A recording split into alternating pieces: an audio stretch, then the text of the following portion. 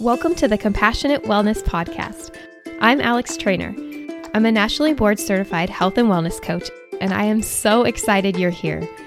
The wellness industry is full of do's and do nots, shoulds and should nots, but I like to take a different approach. I'll be sharing all things health and wellness from a joyful, real-life, compassionate perspective. If you're ready to drop the cookie-cutter approach and create a life you truly love while eating a cookie or two along the way, let's dive in. Hey friends, welcome to this week's episode.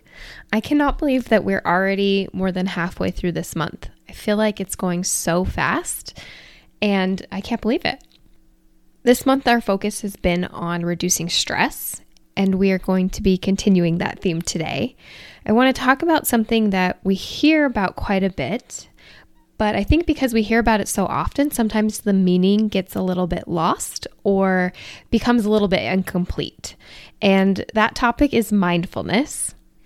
So we'll start just by defining what the heck mindfulness even means. And there's, I'm sure, plenty of definitions out there, but the overarching definition that I hear most frequently is that mindfulness is a non-judgmental awareness of the present moment. So really, when we're being mindful, we are observing, we are being non-judgmental, which that's the part I think that gets missed sometimes. We're accepting of the thoughts and feelings that we have. We're not judging the experience when we're being mindful. We're also not getting lost in our thoughts. We're not dwelling in past experiences and ruminating on those things. We're not worrying about the future. We're just focused on that present moment, being in that moment and not judging it.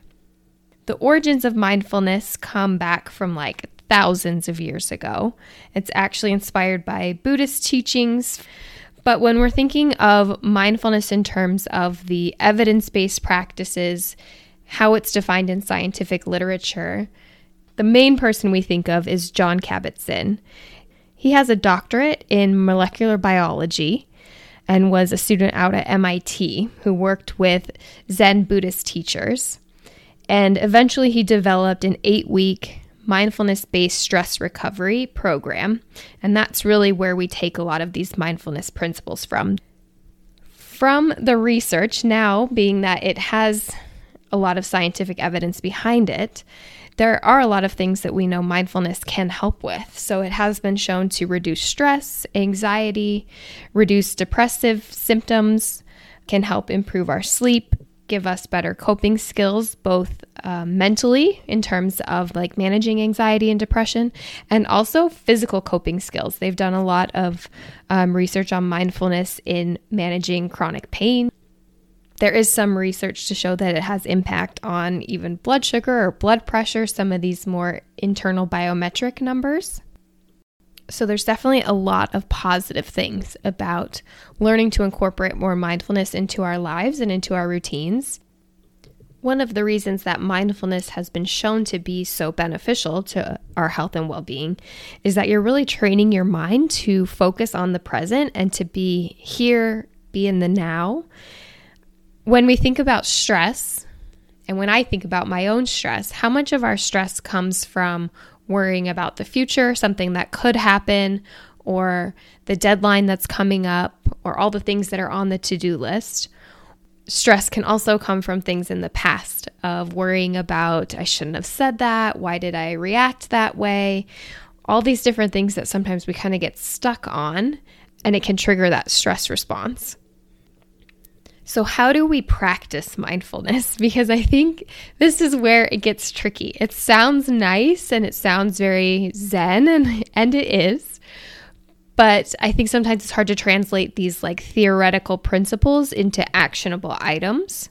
And so I want to talk about a couple of the ways that we can incorporate more mindfulness into our lives. So the beauty of mindfulness, and maybe also what makes it hard, but it can be done in a variety of ways, because mindfulness is really a quality of being more than an actual practice, I would say. There are ways that you can practice it, but you can also incorporate mindfulness into activities that you're already doing. So for example, you could go for a mindful walk. You could mindfully eat. That's something that we talk about quite a bit with my coaching calls. You can mindfully wash the dishes. That's actually one of my favorite things. You are in that present moment. You're not worrying about all the different things on the to-do list, just focusing on how that water feels on your hands, the temperature, the task at hand is all that matters. So to be mindful, you're really just doing one thing at a time and paying attention to that one thing and one thing alone. And you will definitely have other thoughts come and go, especially like I think of dishes.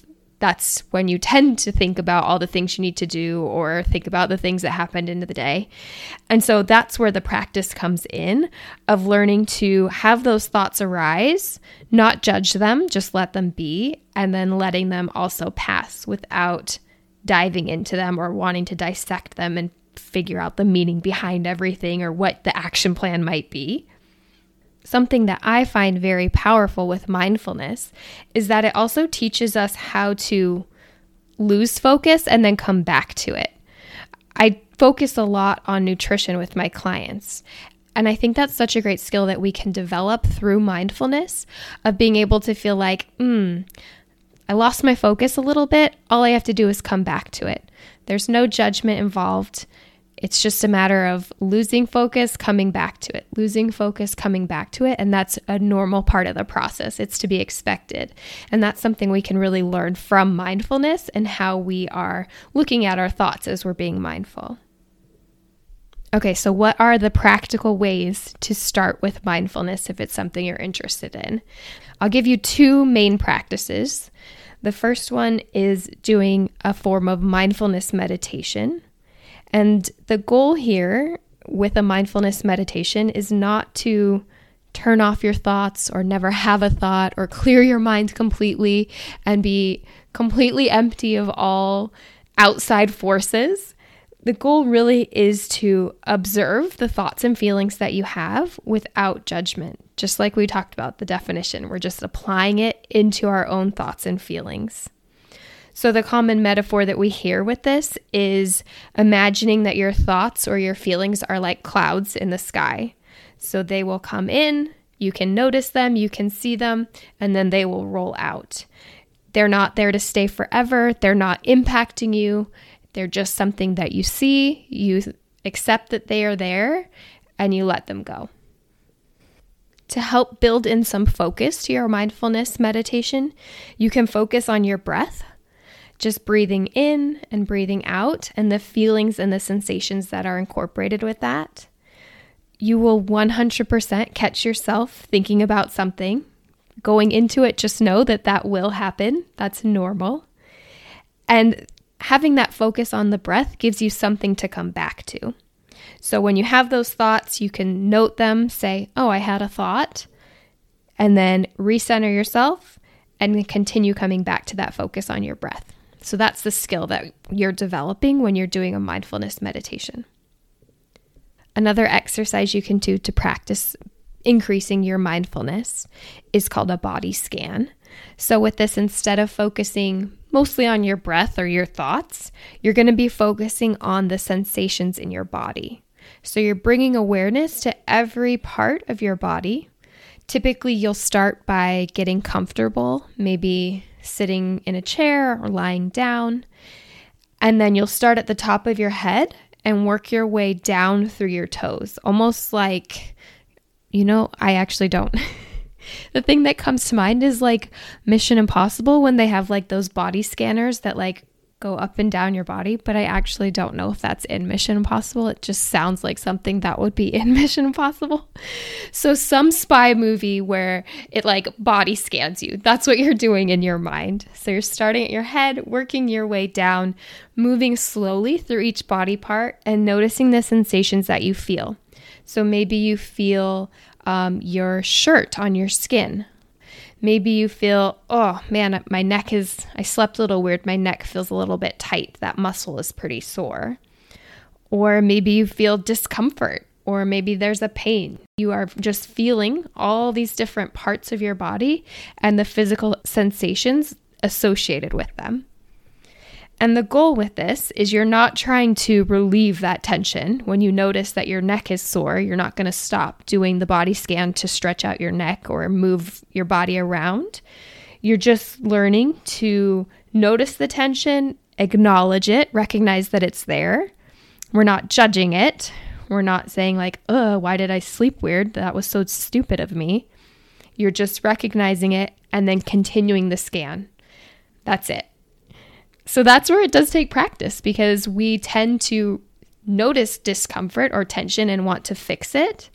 Then we're judging it, that it's something that needs to be fixed. It's something that's wrong. We're not doing that with a mindfulness exercise. We're just noticing, observing, accepting, and moving forward. So these are just a couple of the ways that we can incorporate mindfulness.